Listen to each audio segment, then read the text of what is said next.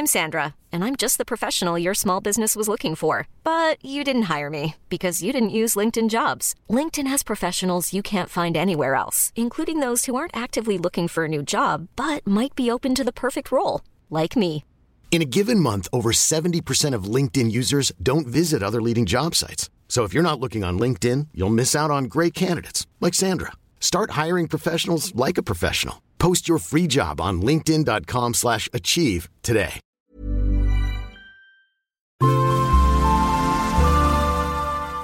Asennemedia.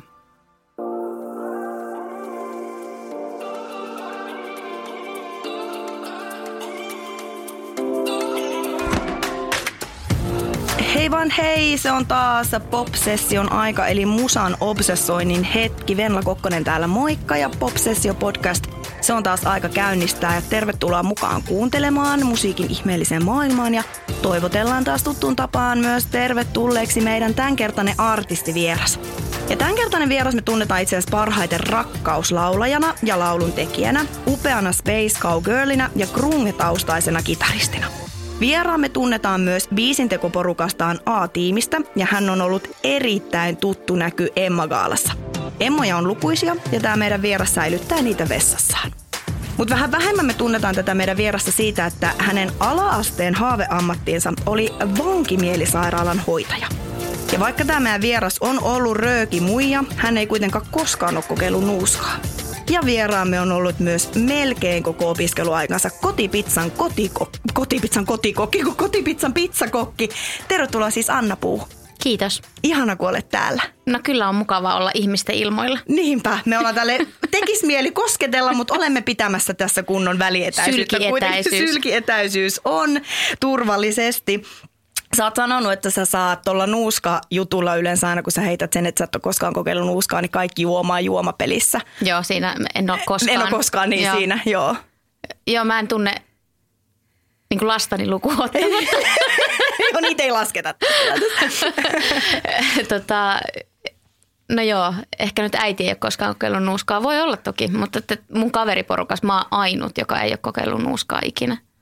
Siis mä meinasin tuossa, kun mä kuulin tämän, niin meinasin olla, että nyt sä tapaat ihmisen, joka ei myöskään koskaan ole, kunnes mä muistin, että mulla on käynyt. Mä olin siis mun yläasteen jääkiekkoluokalla.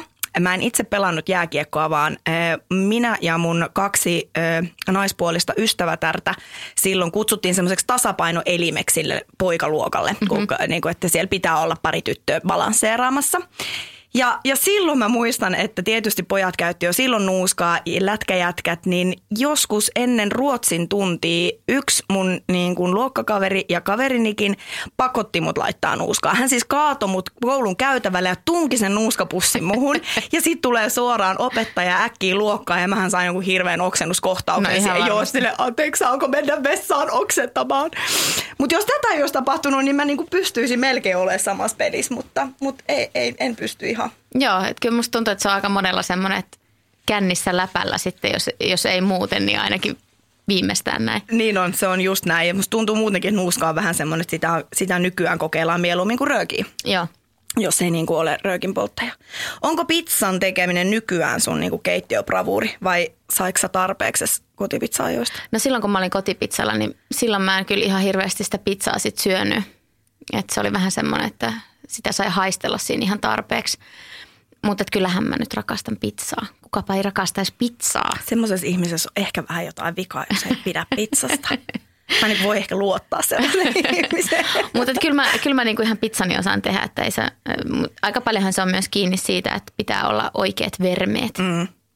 Ootko sä semmoinen niinku ruokahifistelijä? Tai niinku vermehifistelijä keittiössä? No en oo. On enemmän silleen, että nyt tehdään vaan tää. Nopeasti tämä ruoka. Ruoka pois alta. Ruoka pois alta. Tämä ruoan laitto pois alta, niin päästään nautiskelemaan. Nimenomaan niin, että ruoka, sitä kyllä jaksaa nautiskella. Oliko sulla muita haaveammatteja kuin vankimielisairaalan niin kuin tolleen nuorempana lapsena? Joo, sitten yläasteella mä halusin kuviksen opettajaksi. Ja sitten sen jälkeen, tämä ei ole kyllä mikään ammatti, mutta sitten mä hain tosiaan kauppakorkeaseen lukemaan, koska mä ajattelin, että sitten mä siirryn niin kuin jakkupukulinjalle. Et mä vaan ajattelin, että mä oon joku tosi pätevä tyyppi, silleen boss lady, äitini jalanjäljellä, niin jossain jakkupuvussa pyörin tuolla jossain tärkeässä tehtävässä. Se oli tavallaan se visio. Ja eikö sulla nykyäänkin ole sitten tavallaan jonkunnäköinen haaveammatti, jos nyt ei ajatella sitä, että olet tällä hetkellä haaveammatissasi niin kuin laulajana ja lauluntekijänä, mutta eikö sun haave ole se BMPn perustaminen? Joo, on. Se on semmoinen mä luulen, että se on semmoinen eläkeiän, että sit kun... Niin, että sä tavoittelet sitä vasta sitten. Niin, pitää säästää sinnekin jotain unelmia. Aivan. Että se on sit varmaan, se tuli siitä itse asiassa, kun mä olin joskus, mitähän vuotta elettiin, ehkä 2003, olin reilaamassa ja sitten mä olin siellä, muistaakseni Budapestissa, me oltiin ihan älyttömän ihanassa, miksikä sitä sanotaan, backpackers. Majatalo, joo, ja se oli vaan niin hieno, jotenkin just semmoinen ihana kommuuni. Niin sitten mä ajattelin, että on joku tämmöisen, mä haluaisin joskus, mutta toki se on elänyt tässä näin vuosien varrella ja nykyään se on semmoinen, että olisi semmoinen paikka, mihin taiteilijat vois tulla niin tekemään omaa juttuunsa ja toteuttaa. Ja sitten mä hoitaisin kaiken niin tommoisen, että älkää te huolehtiko mistään muusta kuin vaan siitä luovuudesta. Niin sä tietäisit, mitä he siellä tarvitsee, koska kokemusta on. No niin. Kyllä. Niin. Olen aika paljon biisileireilläkin ollut ja kuluttanut erinäköisiä paikkoja, niin tietää, että mitä siellä olisi hyvä olla. Onko sulla haaveena, että se nimenomaan olisi jossain ulkomailla? Joo, mä luulen, että sitten kun mä saavutan tietyn iän, niin vain lämpö kelpaa.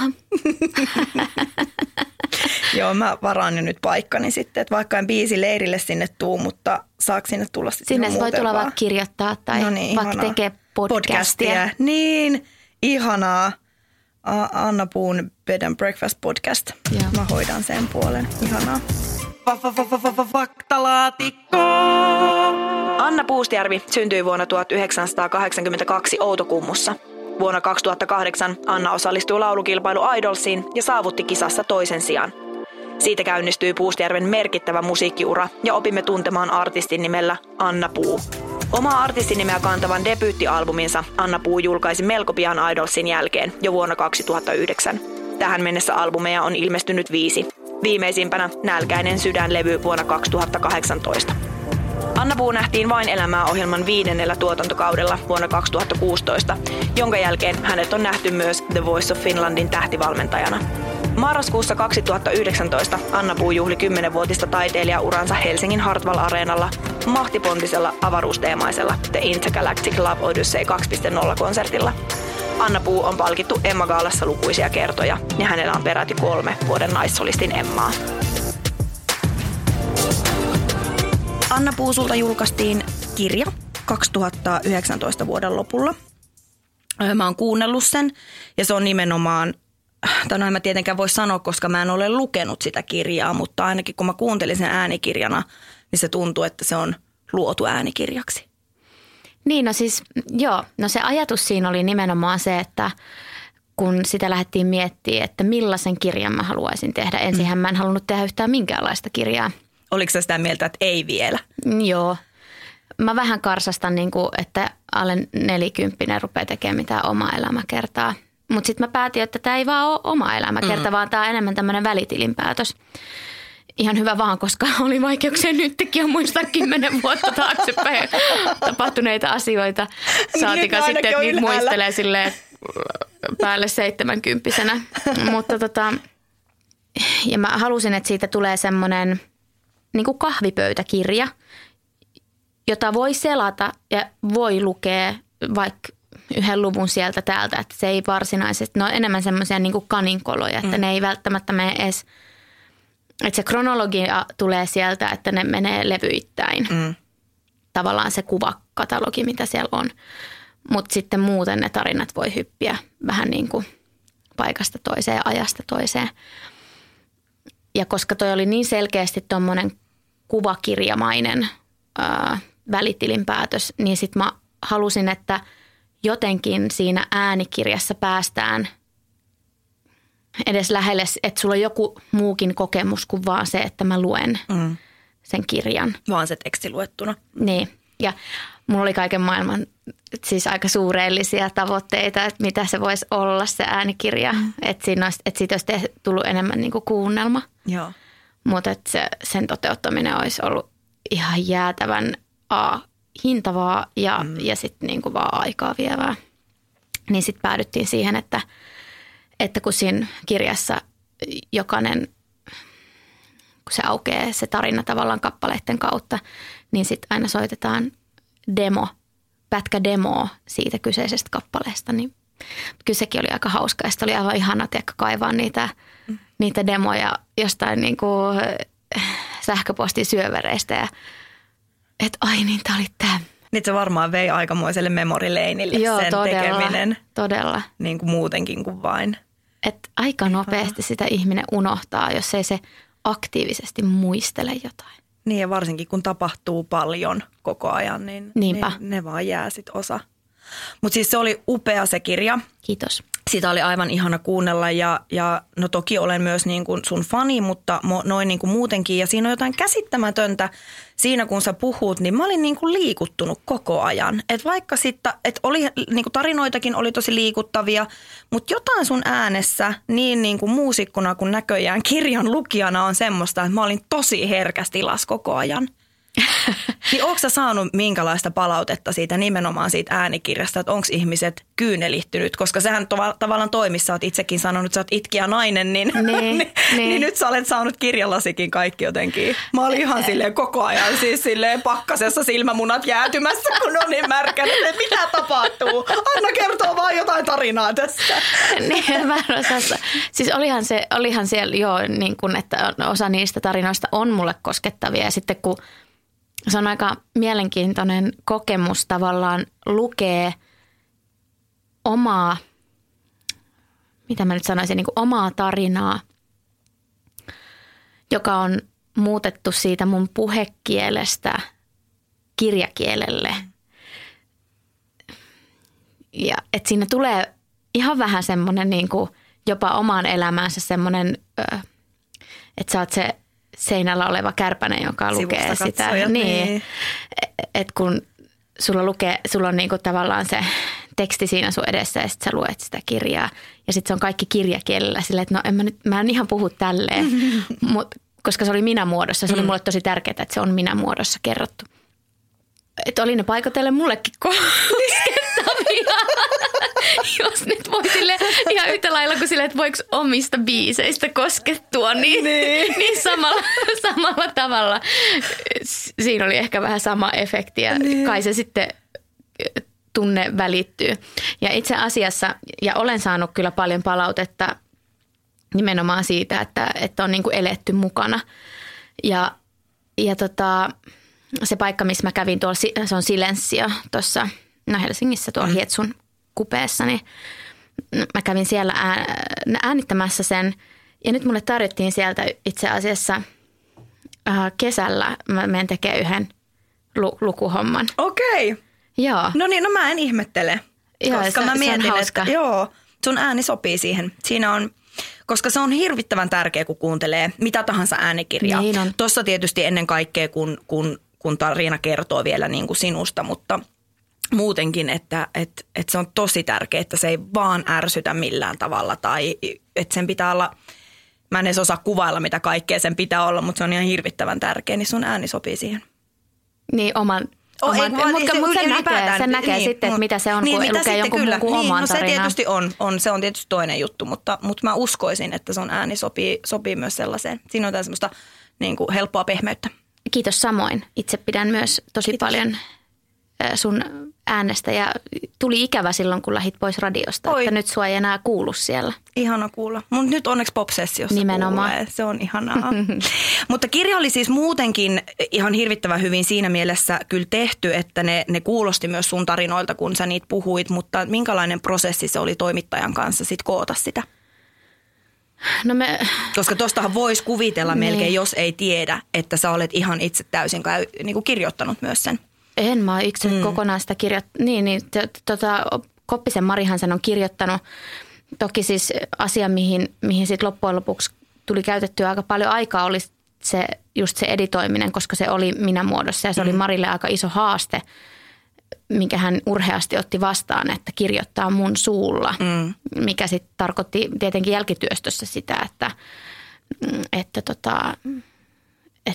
se piti niin kuin käydä aika sanasta sanaa silleen, että kuulostaako tämä semmoiselta sanavalinnalta, mutta toki kaikki oli nauhoitettua ja mä olin valinnut ne kappaleet, mitkä kuljettaa sitä tarinaa ja että mitä tarinoita avataan aina kunkin kappaleen. Mutta mun mielestä Mari teki ihan älyttömän hienoa työtä. Siihen auttoi kyllä se, että me tultiin tosi hyvin juttuun. Että ne meidän niinku sessiot oli tosi pitkiä. Ja se on varmaan tärkeää tuollaisessa. Sä kuitenkin aika avoimesti puhuit kaikesta siinä. Joo, ja siis oli siellä muutama asia, mitä Mari ei sit kirjoittanut sinne, mitä mä pyysin, että mä en jaksa ehkä näitä otsikoita, niin jätetään nämä pois. Että ne ei tavallaan, niillä on hirveästi nyt niinku tämmöistä niin sanottua seksuaalista merkitystä täällä. Nimenomaan. Että sitten ne on enemmän sitä, että sitten ei puhuta mistään muusta kuin jostain epäolennaista. Ennen kaikkea jonkun kirjan äärellä semmoinen olisi todella niin kuin... Ja näin media tuppaa tekemään, joten sitten kun on itse kuitenkin tietää, miten media toimii, niin sitten osaa välttää ne pahimmat sudenkuopat ehkä myös sen kanssa. No sen kirjan jälkeen on tapahtunut parikin isoa asiaa. Se hyvin, niin kuin, jos kukaan ei nyt tietäisi, kuka on Anna Puu, niin se antaa kyllä niin kuin todella hyvän kuvan siitä, että minkälainen sä artistina ja jopa niin kuin ihmisenä olet. Ja ihan tämmöinen välitilinpäätös, mutta sen jälkeen tosiaan tapahtui aika nopeasti jo iso asia, sun aivan mielettömän upea Hartwall Areenan keikka. Eli sun 10-vuotis taiteilijajuhlakeikka, The Intergalactic Love Odyssey 2.0. Millä mielin sä muistelet sitä keikkaa? Siitä kuitenkin on nyt... Yli vuosi. Siitä on nyt, se oli 31. marraskuuta 2019. Hetkinen, onko marraskuussa 31 päivää? Ihan sama. 30 päivää. Eli 30. marraskuuta. Ja se on se keikka, minkä mä oon viimeksi tehnyt. Niin. Että on mulla ollut pari yksityiskeikkaa sitten silloin niin kuin 2020 alkuvuodesta. Alussa, niin. Ja sitten kesän lopussa, kun oli vähän parempi tilanne. Se pystyi taas, joo. Joo, niin silloin. Mutta että se on mun edellinen julkinen keikka. Ne. Ja tavallaan ihanaa, että se on se mun viimeisin muisto julkisesta keikkailusta, koska se oli semmoinen tajunnan räjäytys kyllä meikäläisellekin, että jos siinä kirjassa se tavallaan päättyi siihen, että oli se jo vaan niin kuin suunnitelmat oli käynnissä, mutta se oli kaikki vielä tosi spekulatiivisella tasolla. Niin olihan se aikamoista. Ja aivan ihanaa, että se ylipäätään sitten, jos se just olisi ollut sen jonkun 3 kuukautta myöhemmin, niin tilanne olisi voinut olla eri. Me ei välttämättä muistelta sitä keikkaa tässä, joo, niin ihanaa, että se ehdittiin pitää. Joo, ja kyllä mua harmittaa tosi monen semmoisen artistin puolesta, jolla olisi ollut... Eihän me tiedetä, mitä siellä olisi ollut tulossa. Tai sä ehkä saatat tietää, mutta mä en ole ehkä niinku kuullut mitään semmoisia suunnitelmia. Koska siis hartsuthan varataan silleen vuotta aikaisemmin. Niin on se kyllä kurjaa. Sekä niille, jotka on jo niinku, no tietysti puhumattakaan noista peruuntuneista olympiastadioneista ja muista. Mutta se me nähtiin ja se oli mieletön ja se oli myös semmoinen eräänlainen läpileikkaus sun urasta, että siellä kuultiin niin kuin joka levyltä lauluja ja koska siinä vähän summattiin koko sun uraa ja oli selkeästi niin kuin sen koko visuaalisuuteen ja ylipäätään toteutukseen oli panostettu ihan hirveästi. Minkälainen prosessi ja projekti oli tehdä Love Odysseyta silloin? No ihan semmoisia asioita, mistä mä nautin ihan hirveästi. Mä niin kuin rakastan sitä, että visuaalisuuden niin kuin visuaalisesti selittää ja tuo auki jotain. Ja siis eihän mä tiedä niin kuin ollenkaan, että onko yleisö vaikka tajunnut jotain juttuja. Että esimerkiksi kun se keikka alkoi, niin sieltä tullaan niin kuin, siellä lähdetään niin kuin leijailemaan avaruudesta ja sitten päästään lähemmäs ja lähemmäs niin kuin kohdetta, joka onkin sitten silmä, josta sitten ei vaan se menee, miten se alkoi? Kun se alkaa siitä, että siitä mennään sinne niin kuin silmään sisälle ja sieltä aukeaa se avaruus, niinhän se olikin. Että se avaruus on nimenomaan minä. Se on se niin kuin se mun universumi. Ja se yleisö oli niin kuin sen 2 tuntia siellä mun niin kuin pään sisällä. Siellä sä päästit ne sinne. Mä päästin teidät niin kuin sinne. Se oli sen koko alun pointti. Ja sitten mä vaan niin kuin yritin olla kuuntelematta sitä alkunauhaa, koska siinä mun tytär laulaa siinä alkunauhalla. Sitten mä ajattelin, että mä en voi vielä. Et voi aloittaa vielä. Mä en nyt et kuuntele, koska kaikki muut kerrat, kun mä olin niinku kuunnellut sitä ja niinku visualisoinut päässä, että tämän jälkeen mä menen sitten lavalle. Ja sitten siellä kuuluu se mun tyttären semmoinen, se oli tosi vaikea saada hänestä irti ylipäätään. Mä en saanut olla kuuntelemassa ja sitten Jukka se kuitenkin sai nauhoitettua häntä ja sitten se on siellä jotenkin. Se on myös rekisteröity niin kuin teokseksi hänen nimellään. Ihanaa. Joo, niin sitten mä vaan yritin häsätä siinä kaikkea muuta, paitsi kuunnella sitä alkunauhaa.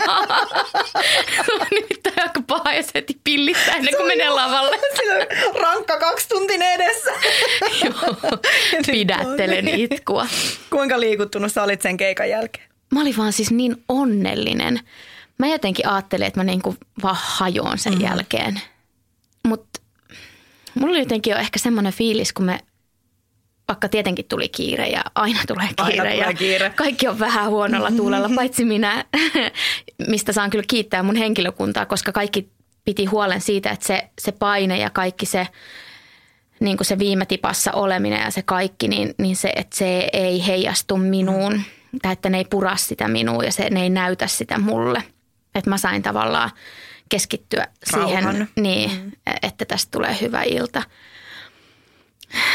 Niin sitten mulla jotenkin jo ennen kuin mä astuin siihen lavalle, niin vaikka mä jännitti ihan vietävästi, niin samaan aikaan mulla oli tosi semmoinen niin kuin itsevarma olo, että mä osaan tämän, me ollaan treenattu tätä, että nyt mä vaan menen tonne niin kuin nauttimaan.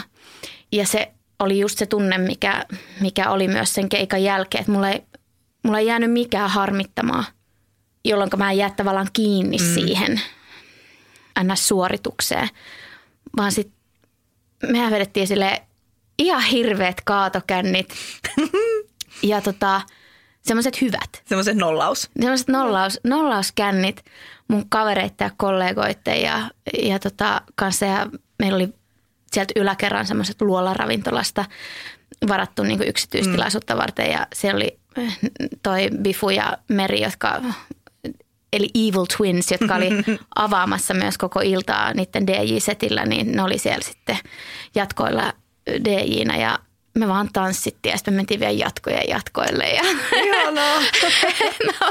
Käytännössä tanssin sen pois. Ihanaa. Joo. Shake it out. Joo.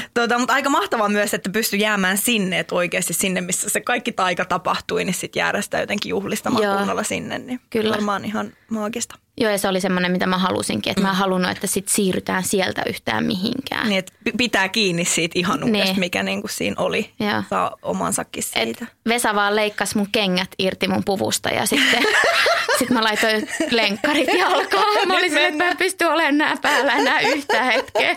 Joo, ne ei ehkä ollut ne kaikki sun outfitit semmosia helpoimpia asuja. Ne ei ollut, ei. Kuinka paljon, koska koin tosi merkittävänä ton siitä 1,5 vuotta about taaksepäin, eli 2018 Flown keikan. 2018, joo. Se oli aika semmoinen, se oli melko käänteen tekevä keikka niin kuin mun silmin ehkä sun oli niin se kuin, mullekin. Joo, niin kuin jotenkin sun niin kuin artistiudessa.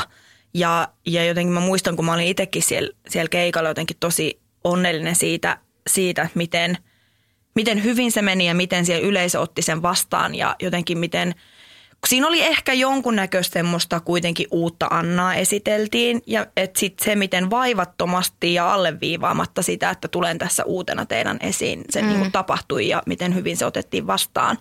Niin oliko tässä myös semmoista, alkoiko sieltä sun mielestä joku kaari, mikä myös sitten huipentui ehkä sieltä Hartwall-areenalla niin kuin vielä isommin? Joo, kyllä oli ja täytyy sanoa, että koko keissiä voisi tietyllä tapaa, jos tarkastelisi täysin ulkopuolisen silmin, niin sitä voisi jonkunnäköisenä keissinä pitää siitä, että miten ajoituksilla on tosi paljon merkitystä ja nimenomaan sillä momentumilla. Ja että sitten kun asiat osuu oikeille kohdille, niin sitten vaan alkaa tapahtua juttuja.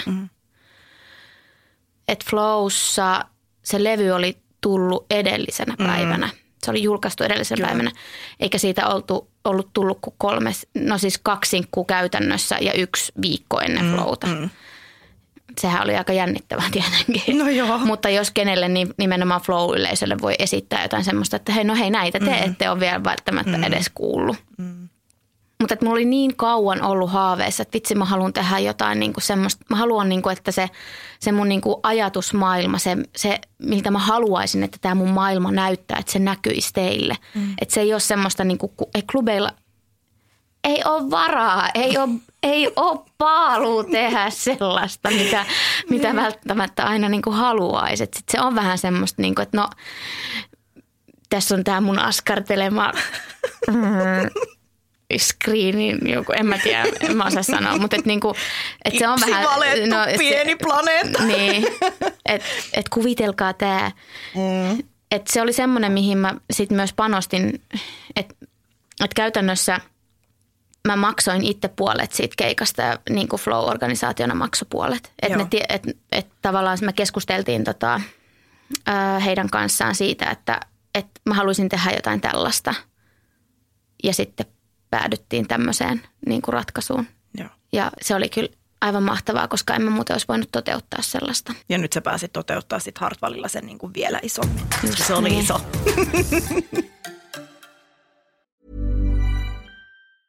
I'm Sandra, and I'm just the professional your small business was looking for. But you didn't hire me because you didn't use LinkedIn Jobs. LinkedIn has professionals you can't find anywhere else, including those who aren't actively looking for a new job, but might be open to the perfect role, like me. In a given month, over 70% of LinkedIn users don't visit other leading job sites. So if you're not looking on LinkedIn, you'll miss out on great candidates like Sandra. Start hiring professionals like a professional. Post your free job on linkedin.com/achieve today. Ever catch yourself eating the same flavorless dinner 3 days in a row? Dreaming of something better? Well, HelloFresh is your guilt-free dream come true, baby. It's me, Keke Palmer. Let's wake up those taste buds with hot, juicy pecan-crusted chicken or garlic butter shrimp scampi. Hello Fresh. Stop dreaming of all the delicious possibilities and dig in at HelloFresh.com. Let's get this dinner party started.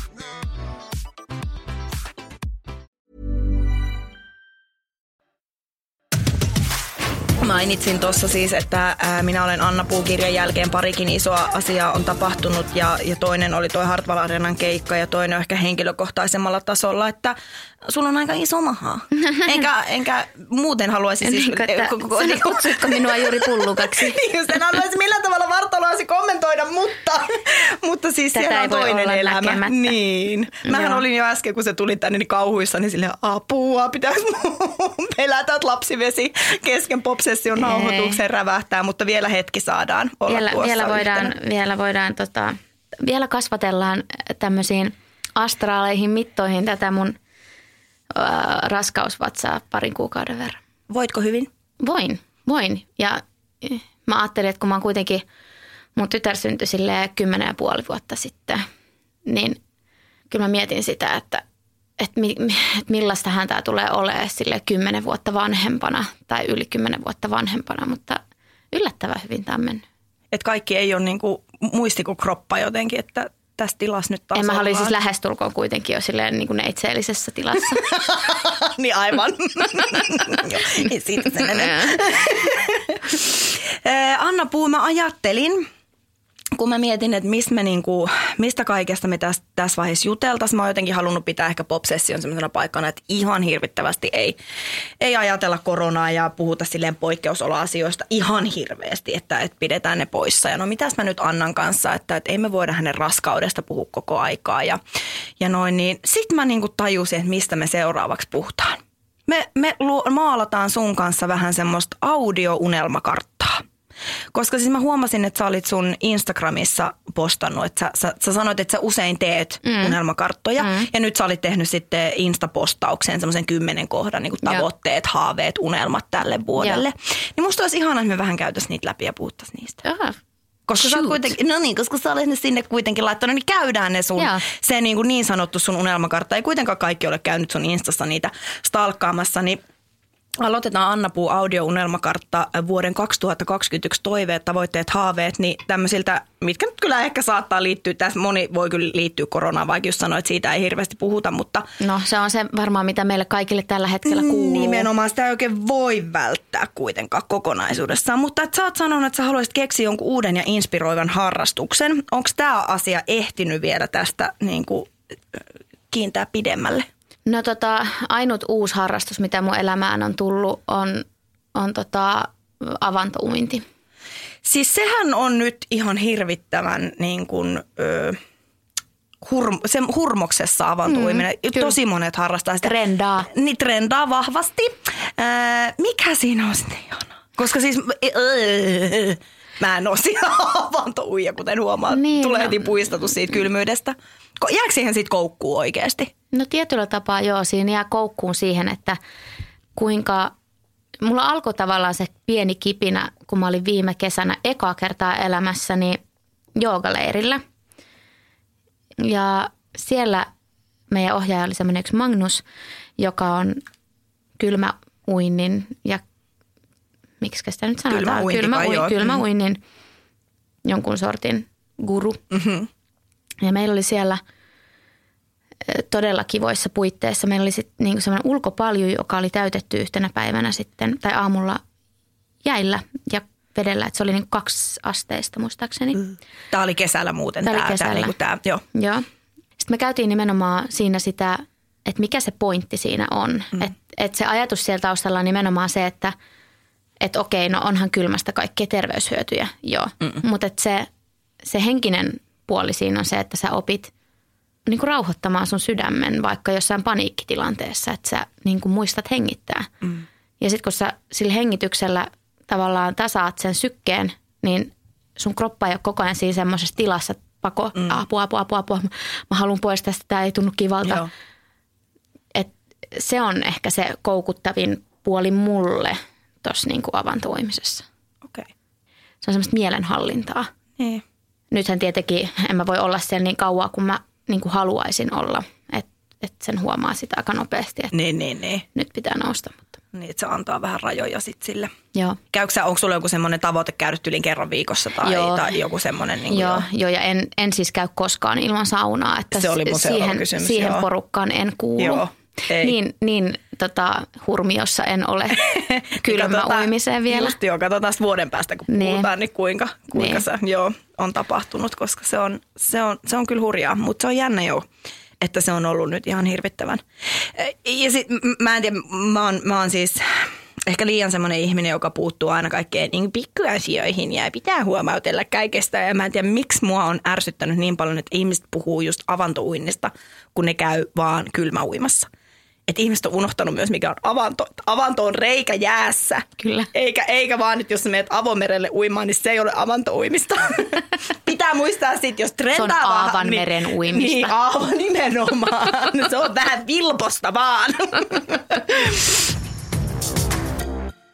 Sä oot myös sanonut sitten tässä sun, näissä sun toiveissa, tavoitteissa, haaveissa, että sä haluaisit liikkua mahdollisimman aktiivisesti. Minkälainen liikkuja sä yleisesti oot elämässä aikana, Anna, ollut?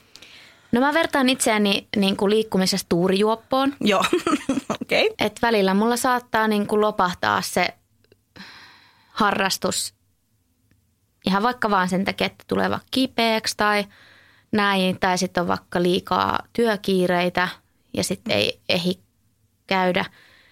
Ja oma-aloitteisuus mulla on semihuono, että mulla pitää olla jotain sovittua. Mulla pitää olla jotain järjestettyä, joko PT tai sitten joku ryhmäliikuntatunti tai joku, että se lukee kalenterissa. Että nyt mennään. Joo.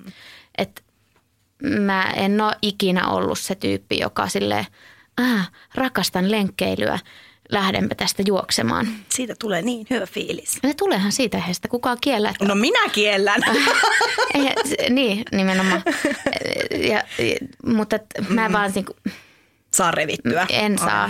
Että mulla pitää, se pitää olla joku sanonut mulle, että huomenna sulla on sitten lenkki 3-4, että lähet silloin. Ja sitten mä oon silleen, okei. Ja sitten mä menen. Ja sitten sä suoritat. Ja sitten mä suoritan sen. Ja siis mä tykkään liikunnasta kyllä, Mutta että mä olen myös tosi mukavuuden haluinen. Se on ärsyttävää, kun se vie välillä tilaa mukavuudesta se liikunta. Vaikka joo, mä tiedän, kyllä mä sen myönnän, että siis liikunnasta tulee hyvä olo. Totta kai sun kroppa voi paremmin, jos sä oot tehnyt sillä jotain ja huollat sitä. Mutta en mä silti ole koskaan sitä euforiaa siis löytänyt sillä tavalla niin kuin urheilusuorituksen jälkeen. Et enemmän se hyvä olo, mikä mulle tulee, on se, että hei sä teit sen. Sä pidit huolta itsestäsi, sä niin kun hoisit sun kehoa ja siinä samalla sun mieltä, että hyvä tyttö, että sä jaksoit lähteä. Eikä niinkään se, että vitsi, miten hyvä olo on salin jälkeen. Että se on niin kuin, että sitä mä en ole löytänyt, mitkä jotkut on silleen, että vitsi, tää tuntuu hyvältä, niin se en usko. Niin, heillä on erilainen käsitys hyvältä. Niin, no näköi niin totta, joo, se on kans. Tietysti meillä on poikkeavat ajatukset niin, että mutta joo, kyllä mä liikun aktiivisesti edelleen. No se, mitä sitten siellä ei unelmakartassa, vaan itse asiassa myöhemmin, kun siis mä aloitin syksyllä harrastamaan padelia. Toinen trendaava. Joo, se on myös. Onko se kivaa? Se on ihan sairaan kivaa, mutta ei tämän mahankaan enää. Joo, niin joo, totta. Niin sitten se olisi jatkunut nyt helmikuussa.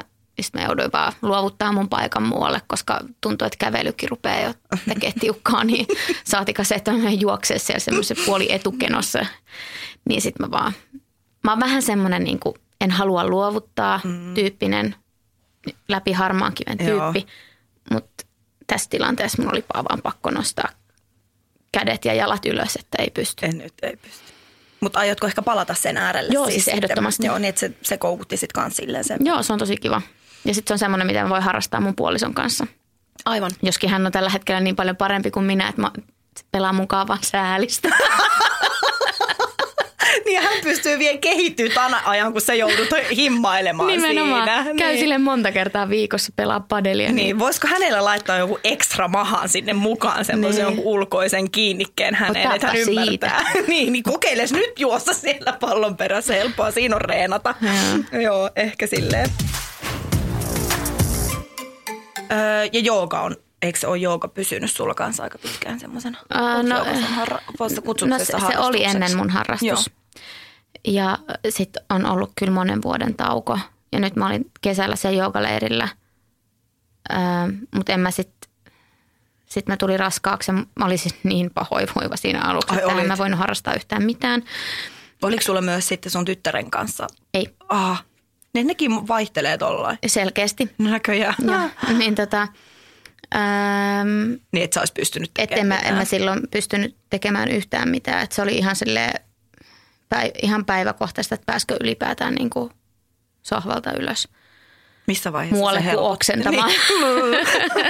Kuinka pitkään sitä kesti? No varmaan sen, jos se alkoi siinä joskus viikolla 7 tai 8, niin se kesti silleen niin kuin 6 viikkoa. Se on sairasta. Pitkät 6 viikkoa. Ne on varmasti ollut. Joo, mutta nyt mä aloitan, nyt me käydään mun yhtä aikaa odottavan kaverin kanssa. Aloitetaan ensi viikolla mamma jooga. Niin, ihanaa. Niin kun joogassa on paljon semmoisia asanoita, mitkä nimenomaan, että jos on raskaana, niin niitä pitää varoa tai välttää. Että niistä pitää olla niin kuin tosi tarkka. Joo. Tai sitten on ihan eri variaatiot ja sitten se on aika raskasta sille ohjaajalle lähteä. Plus, että nyt ei oikein ole mitään ohjausta. No ei, ei niin. Mutta itse löysin, mun on ollut aina ihan hirveän vaikea löytää kans silleen niin kuin kunnon harrastusta ja sitä liikunnan iloa. Mä niin kuin ihan siis tosi lähestulkoon vauvasta asti on niin kuin ratsastanut ja sitten kun se aikanaan jäi, niin mikään liikunta tai laji ei tuonut niin kuin sitä mitään iloa. Mä olin jotenkin niin vaan kiinni siinä. Ja siis ratsastan edelleen, onneksi on saanut pidettyä sen mun elämässä. Mutta sitten sen ohelle mä silleen, että ei se riitä, että mä kerran viikossa käyn ratsastaa, että tämä temppelini vanhenee ja vahvasti vanheneekin, että sitä pitäisi huoltaa. Niin joogasta mä löysin. Että se oli semmoinen, mistä mä huomasin, että mä jopa niin kuin nautin tästä. Joo. Että tässä on jotain, että tämä niin kuin toimii mun kropalle. No mä rakastan siis uimista. Ai se on sun? Joo. Se on, mä oon ihan elementissä. Niin no sä oot vesimies. Joo. Ja se on ehkä isoin miinus tässä korona-ajassa, kun nyt mulla olisi ollut kaikki aika käydä niiden niin kuin eläkeläisten kanssa kuuntelemassa niiden vaivoja saunassa, niin nyt joka paikka on kiinni. Uija vai vesijuoksija? vesijuoksia, kun mä en jaksa pestä mun hiuksia joka kerta. Ja sit sulla oli myös täällä tavoitteita ja toiveita, mitkä tapahtuisi ennen synnytystapahtumaa. Mm. Ne otetaan näihin riikäppiin, että missä tilanteessa ollaan menossa, koska synnytystapahtuma ei nyt ihan hirvittävän kaukana enää ole, vaikka siihen tovi on. Niin tämä ensimmäinen sulla oli, että sä saisit, ja tätä odottaa ihmiset, tätä kyseltiin Instassakin, että kun mä kysyin, mitä haluaisitte Anna-Puulta tietää, niin nimenomaan tätä, eli uuden musiikin pariin päästään. Sä oot sanonut, että kirjoitit, että sä haluaisit saada tulevan levyn biisit kasaan ennen synnytystapahtumaa. Niin ootko sä tehnyt uutta musiikkia siis? No, kyllä meillä on nyt varmaan semmoinen 6 biisiä kasassa. Mutta oli mulla kyllä toiveissa, että vielä tässä keväällä oltaisiin ehditty 1 biisileiri järkätä meidän A-tiimin kanssa.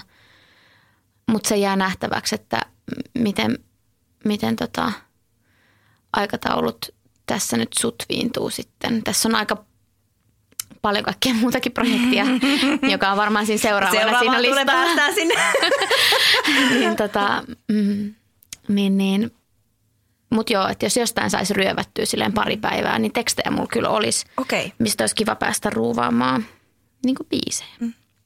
Ja mainittakoon siis sun A-tiimi, mikä on sulle silleen aika poikkeuksellisesti myös pysynyt, että sun toi biisin tekoporukka niin on pysynyt ihan alusta asti samana. Ja sun A-tiimiin siis kuuluu Lasse Kurki, Knipi ja Jukka Imonen. Joo. Eikö näin? Joo, ja sitten välillä semmoisena ekstra palasena ollut toi Brunilan Teemu, mutta Teemu on tällä hetkellä tuolla kansainvälisellä kentällä sen verran kiireinen ja haluttu tapaus, että se on välillä vaikea juhtua. Hänen roolinsa varmaan seuraavalla levyllä on vähän pienempi.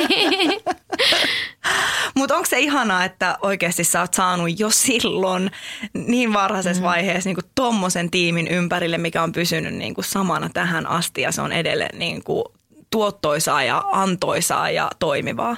Niin kyllä sitä aina välillä miettii, että pitäisikö tätä silleen niin kuin tuulettaa silleen isosti, mutta sitten samaan aikaan, kun se tuntuu niin luontevalta ja se ei ole semmoista niin kuin, se ei ollenkaan semmoista, että sitä kynää puristetaan ja pakotetaan jotain ulos, vaan sen takia, että nyt meidän kuuluu tehdä yhdessä, että ei tämä muuten niin kuin ole sama juttu. Kun ei se ole kiinni siitä, etteikö sitä voisi niin kuin kokeilla tehdä muidenkin kanssa, mutta se toimii sen verran hyvin. Niin ja miksi lähteä kokeilemaan, jos ei siihen ole mitään tarvetta? Niin kuin, että eihän kaikkea mitään uudistumista tai uutta tarvitse niitä ei voi uudistua tehdä. Niin, että kun sen oman tiiminkin kanssa voi nimenomaan, uudistua. Nimenomaan, että ei ole semmoista tarvetta, mutta se on jotenkin mahtavaa. Ja sitten ennen synnytystapahtumaa sä toivoisit myös, että te pääsitte muuttamaan uuteen kotiin. Eli teillä on ollut vähän remppaa ja semmoista meininkiä. Ootteko te rikki? No ei vielä, mutta kyllä se aina vähän rupeaa kuristaa kurkkuun, kun sitä asiaa miettii. Missä tilanteessa olette menossa? No me ollaan tosiaan nyt, aloitettiin viime vuoden toukokuussa remontoimaan semmoista niin kuin 60-luvun lopulla rakennettua taloa, jota ei ollut peruskorjattu vielä kertaakaan. Niin siinä oli vaan hommaa. Siinä oli tosi paljon hommaa. Niin. Nyt me ollaan siinä tilanteessa, että eilen aloitti työmiehet maalaamaan seiniä, mikä tarkoittaa sitä, että siellä on periaatteessa semmoiset niin kuin ne asiat, mitkä ei näy pinnan päälle. Kaikki sähkö ja vesi ja tommoset asiat alkaa olla silleen siinä kunnossa, että nyt voi ruveta laittaa pintoja pystyyn kunnolla. Eli näyttääkö tämä siltä, että tämä oikeasti tapahtuisi tämä muutto ennen synnytystapahtumaa? No joo, jos synnytystapahtuma ei tule etuajassa, niin sitten kyllä varmaan päästään. Eli siihen tavoitteeseen voidaan vielä kokonaan se ei tule ole valmis, mutta sille, että siellä pystyy asumaan. Joo. Minkälaista on ollut? Oletteko te tehnyt sun miehen kanssa, joka siis on Jukka Imonen, joka kuuluu myös sun A-tiimiin, niin oletteko te ennen rempannut mitään? Että onko tämä ollut semmoinen parisuhdekoettelemus myös, mikä usein kuulemma remppaaville ihmisille saattaa olla? No me ollaan kyllä aika hyvä tiimi. Me ollaan hyvä tiimi niin kuin musiikillisesti ja me ollaan hyvä tiimi myös tämmöisessä niin kuin remppa-asetelmassa. Että Jukalla on siis ihan loputtoman hyvä stressinsietokyky. Se on ihan käsittämätöntä, mitä kaikkea painetta hän pystyy ottaa vastaan, mutta se johtuu vuosien harjoittelusta. Ja on mullakin ihan hyvä stressinsietokyky, mutta ei ihan niin just samaa kaliberia, mutta me ollaan rempattu siis enemmän tämmöistä pintaremppaa. Joo. Tämä on ollut aika paljon pintaa syvemmälle mennyt tämä remontti, että kaikkia on tullut opittua, mutta toki ei me olla siellä niinku hallarit päällä vasaroimassa mitään, että meillä on... Että teillä ei ollut semmoinen fanaattisuus, että kaikki pitää itse tehdä omin käsin. Ei meillä olisi ollut siihen mitään mahiksia. Eikä kaikki oikeasti edes pysty. Ei ole, siis ei ole niinku tietotaitoa niin paljon kuitenkaan. Niinpä, pitäisi olla aika monta semmoista ammattitutkintoa plakkarissa. Ihan kaiken pystyisi itse tekemään tämmöisissä tilanteissa. Toivotaan parasta, että pääsette turvallisesti ja onnellisesti muuttamaan siis sinne. Ja totta kai yksi sun tavoite ja toive ja unelma ja haave oli, että te kaikki pysytte terveenä ja saatte syliin terveen pienen tuhisian. Ja sehän nyt on totta kai se tärkein asia. Minkälainen synnytystapahtuma sulla on tai teillä on haaveissa? Mahdollisimman vähän kipuinen. Musta tuntuu, että... Semmoinen, please. Tämä on nyt... Se on sanottu ja se on toivottavasti kuultu. Kuuliko universumi nyt? Kuulihan se varmasti. Joo. Mutta olenko käsittänyt oikein, että rakkauslaulajan tytär saa siis sisaruksekseen kapselipojan? Kyllä. Eli sieltä on poika tulossa. Joo. Mitä ajatuksia? No se herättää semmoisia ajatuksia, että kun tosiaan Olavin kanssa kirjoitettiin silloin sitä 2020 biisiä, jonka tekonimi oli Kapselipoika. Ja se mainitaan siellä biisissä, mutta se tekonimi on ollut Kapselipoika. Joo, ihanaa. Se oli, kun meillä on niinku Dropboxissa on niinku aina, sinne laitetaan demoja aina sitä mukaan, kun niitä päivitetään ja heti eka versio on siellä, niin se on niinku ollut Kapselipoika. Se on Kapselipoika on sen nimi. Ja se on muutenkin aika tämmöinen pelottava jotenkin tämmöinen että kun ei ole ollut mitään koronaa. Ne. Tai on varmaan ilmoilla, mutta ei meillä ollut mitään tietoa moisesta. Niin sitten se on vähän semmoinen niin kuin, pitäisi varmaan vähän varoa, että mitä? Sitä sitten niin kuin kirjoittaa lauluihin, että ei ollut lapsia suunnitelmissa silloin vielä, eikä ollut koronasta mitään tietoa tai tuommoisesta niin kuin maailmaa mullistavaa, maailmanlopun meiningistä tietyllä tapaa. Niin on se, mä muistan, että kun tietenkin odotetaan tiettyä viikkoa, että ollaan niin kuin selvillä vesillä tai on vähän niin kuin voi huokasta vähän helpotuksesta, niin Olavi oli yksi ensimmäisistä, kelle mä soitin. Että mun on ihan pakko kertoa sulle, että ja heti kun me oltiin saatu tietää, että mikä sukupuoli sieltä on tulossa, niin sitten mä soitin sille, että ikinä arvaa. Ihan mieletöntä. Joo, että se oli jotenkin semmoinen, että sekin vielä. Ja mä rupesin jossain vaiheessa, näkemään ennen unia, ennen kuin mä olin edes ajatellut, että no pitäisikö sitä nyt tässä koronan kunniaksi käyttää tämä aika jotenkin järkevästi. Niin mä olin nähnyt unta siitä, että meille tulee niin kuin Jukan kanssa poika.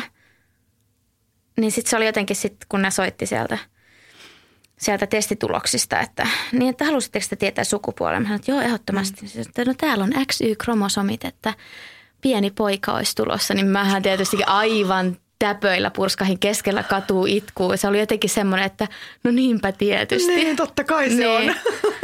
Vaikka siinä on 50-50 mahdollisuudet. mutta se no jänniä juttui kyllä, että jossain syövereissään sitä tietää jotain tai ehkä siellä on ollut joku tulossa tai että siellä ollaan niin kuin meidät valittu tyyppisesti.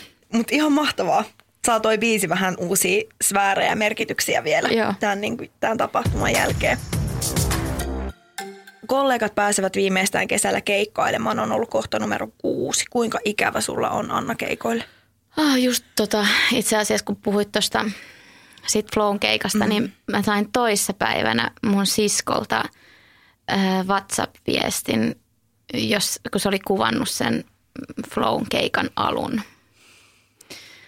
Sitten siitä tuli semmoinen syvä huokaus ja liikutus ja sitten toinen oli silloin, kun oli mennyt vuosi siitä hartsukeikasta ja sitten mä kävin läpi niitä kaikki videoklippejä, niin se oli toinen.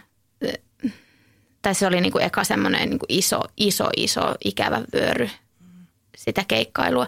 Että mulla on ikävä laulamista, siis ihan järkyttävä ikävä laulamista.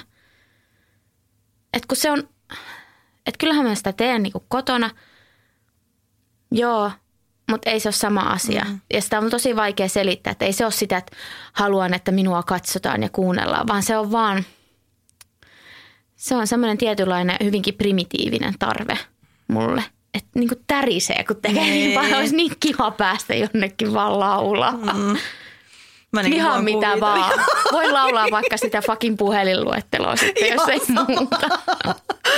Ja nyt siis niin suuresti toivotaan, että kesä meille jotain tämmöisiä toisi, koska kyllähän tuolla on myös siis he, jotka haluavat kuunnella jo myös aivan rikki, että heidän sielunsa ei saa ravintoa tarpeeksi. Että kyllä tässä on niin kuin, eikä pelkästään kaikilla, että tässä on sieluravinnosta kiinni, kun oikeasti niin kuin ihan pelottaa, että ei ravintoa pöydässä kohta, jos ei pääse näitä asioita tekemään, niin nämä on nyt niin iso juttu, että tästä ei kyllä pitkälle enää selvitä, jos ei kohta ala jotain tapahtuu. Niin, no siellä on nyt ensimmäiset peruutukset alkanut, niin. Sidewaysia ei tule tapahtumaan. Kyllä.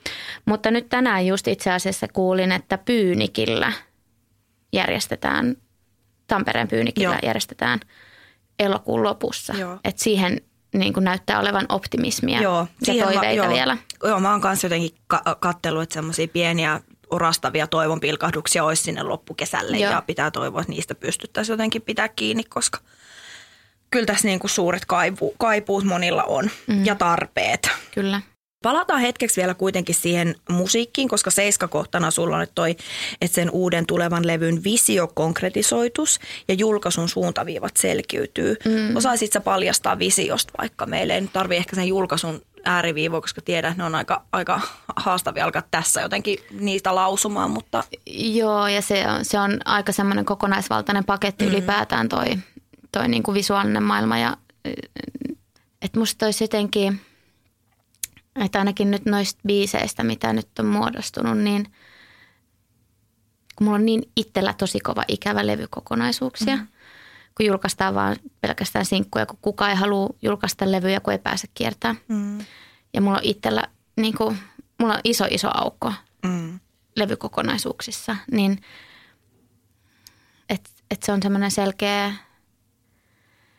Jotenkin jopa silleen vähän vinyylimuotoa ajateltu, että sulla on toisella puolella joku tietty maailma ja toisella puolella niin kuin toinen. Että sulla on molemmat puolet. Sulla on molemmat puolet. Ihanaa. Mä oon itsekin päässyt jotenkin viime aikoina kuunnellut paljon enemmän vinyyleitä ja mä voisin kuvitella, että joku tommoinen sun kaltainen artisti voisi tehdä just ihanan vinyylin. Mä jo näen sen hetken, kun se vinyyli menee kääntämään ja pääsee uppoutumaan uuteen maailmaan. Niin.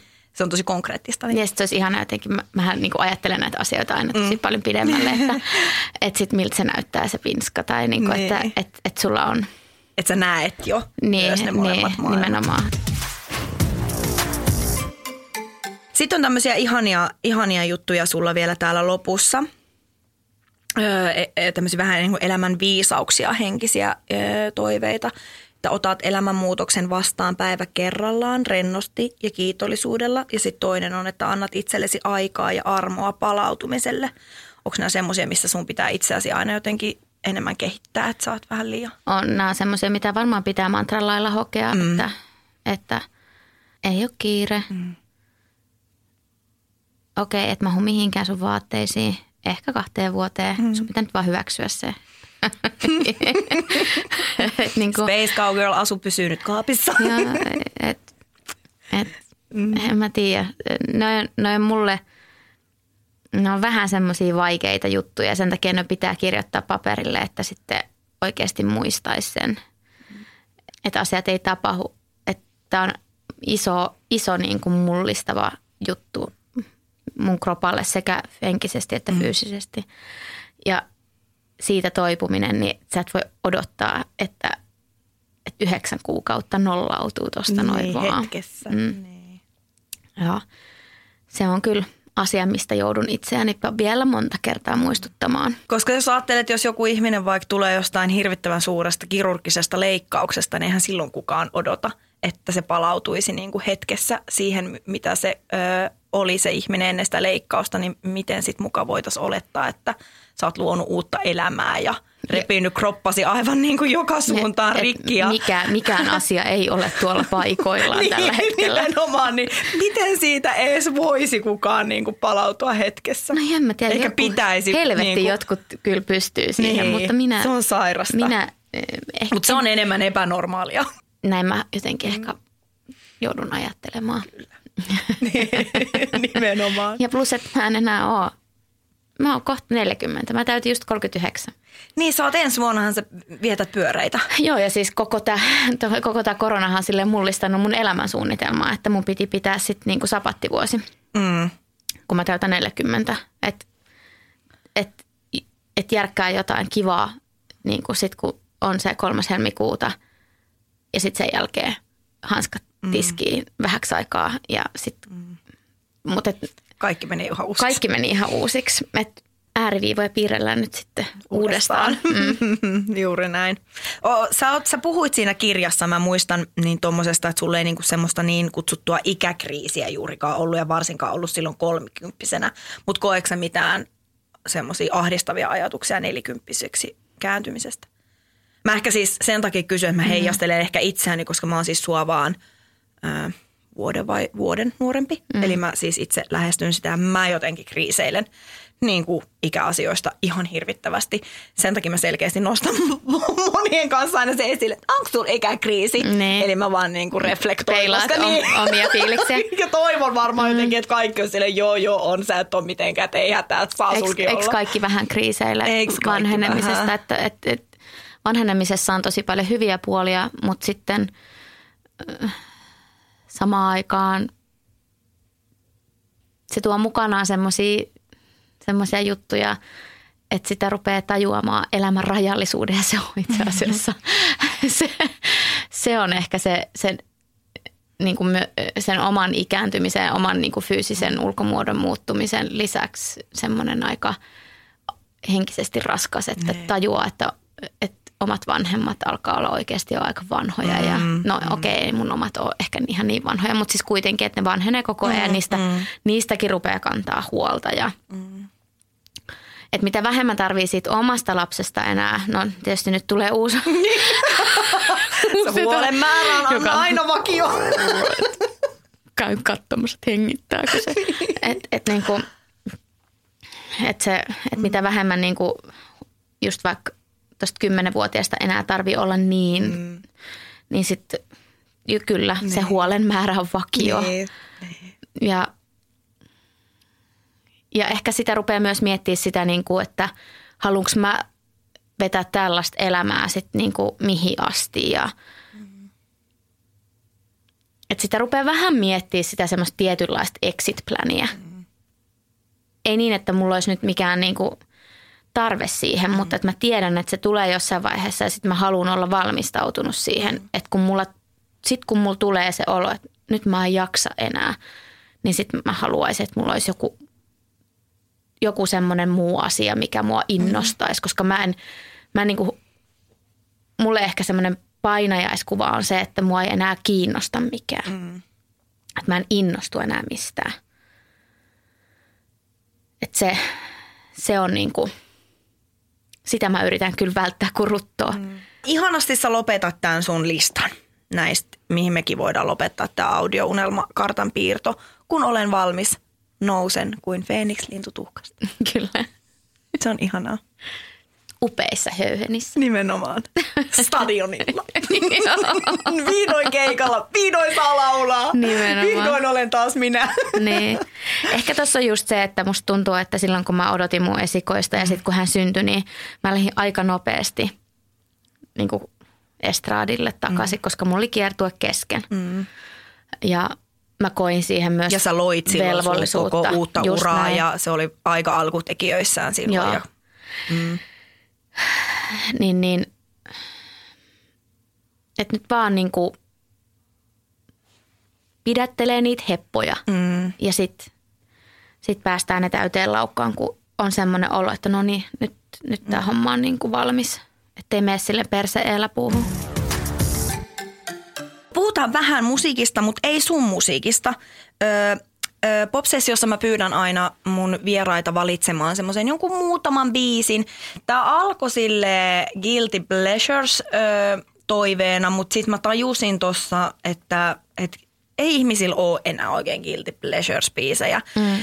Et ei, muistan, siis joskus oli se, että piti hävetä jotain musiikkia, mitä kuuntelin, mutta ei semmoista enää niinku oo. Ei semmoista enää oo ja niinku tavallaan nämä, mitä mä oon listannut sulle, niin ne on semmosia, että silloin kun mä olin parikymppinen, sille tosi tiedostava musakuuntelija. Yes. Sulla on kuitenkin vähän semmoinen historia, joo.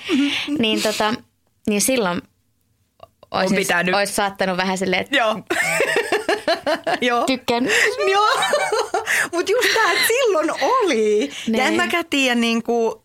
Ja kyllä tiettyjen ihmisten seurassa mulla edelleenkin tulee semmoinen, että en mä niinku vapaaehtoisesti rupea niinku sanomaan, että mä niin diggaan.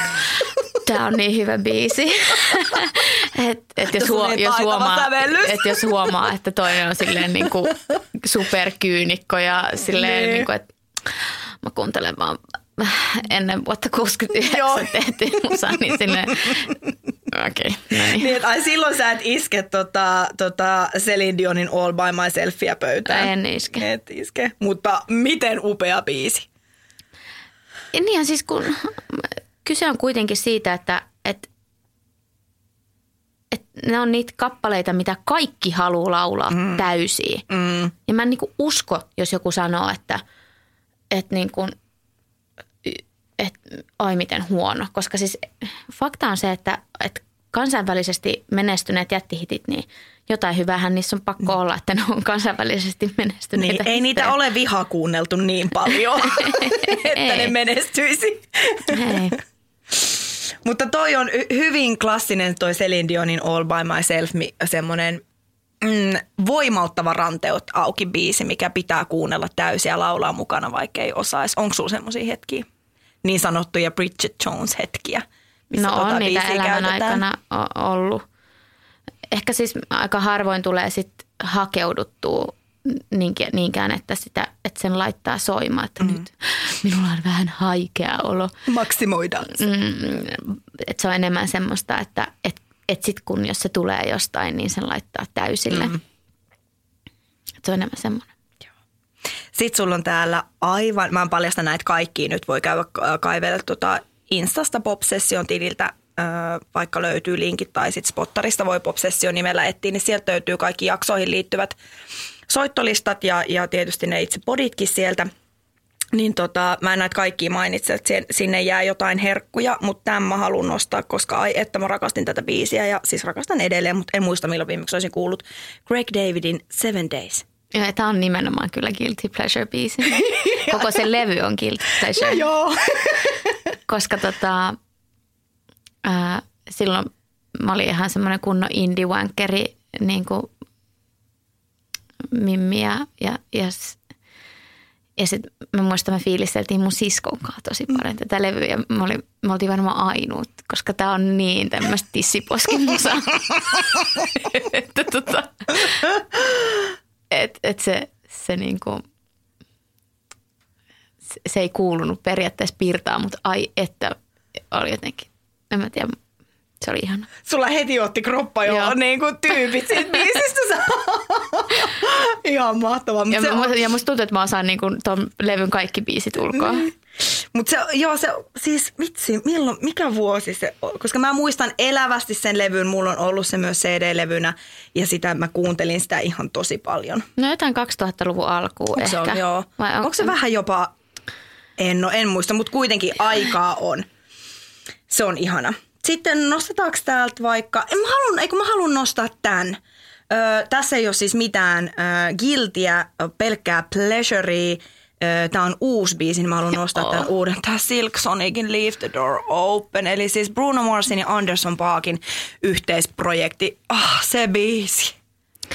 Ja siis se syy, miksi se menee tänne Guilty Pleasure-osastolle on se, että sehän on niinku cheesy as fuck. Oi, se on niin juustonen. Ja varmasti siis semmoiset heveimmät niin kuin kyyniset musasedät ja tädit, niin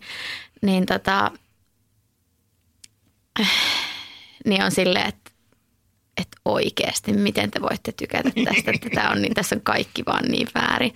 Mutta mun mielestä siinä on kaikki vaan niin oikein. Ja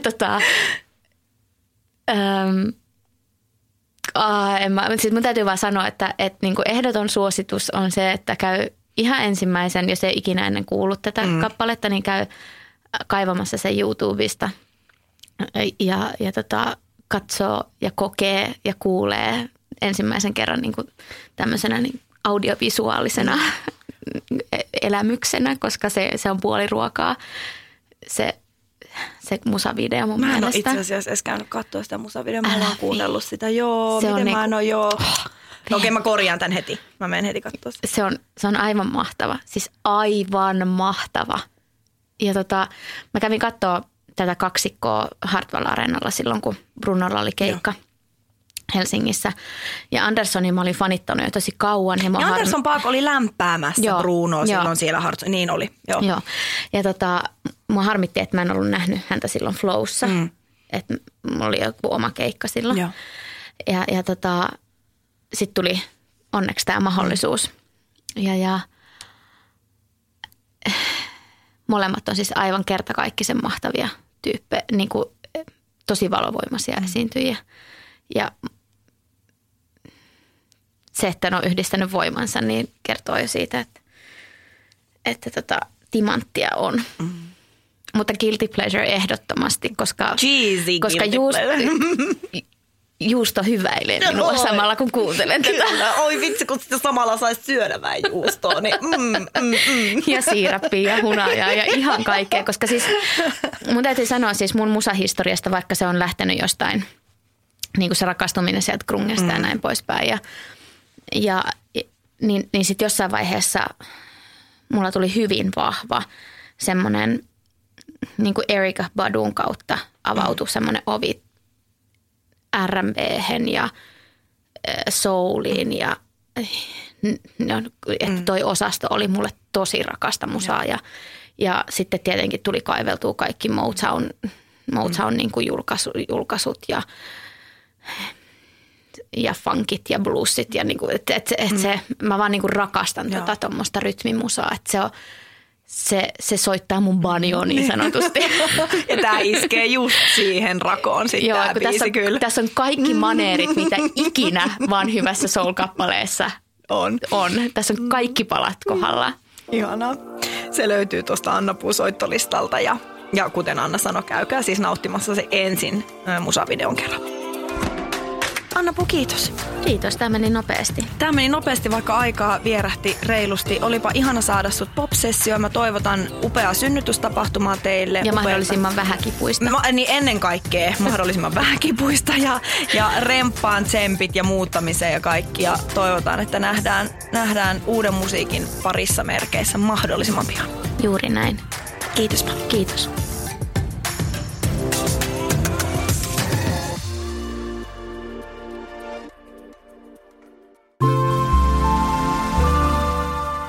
Tehty asenteella.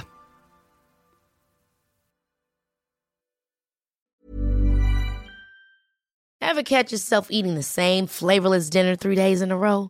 Dreaming of something better? Well, HelloFresh is your guilt-free dream come true, baby. It's me, Keke Palmer.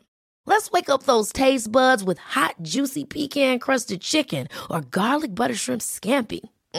Hello Fresh. Stop dreaming of all the delicious possibilities and dig in at HelloFresh.com. Let's get this dinner party started.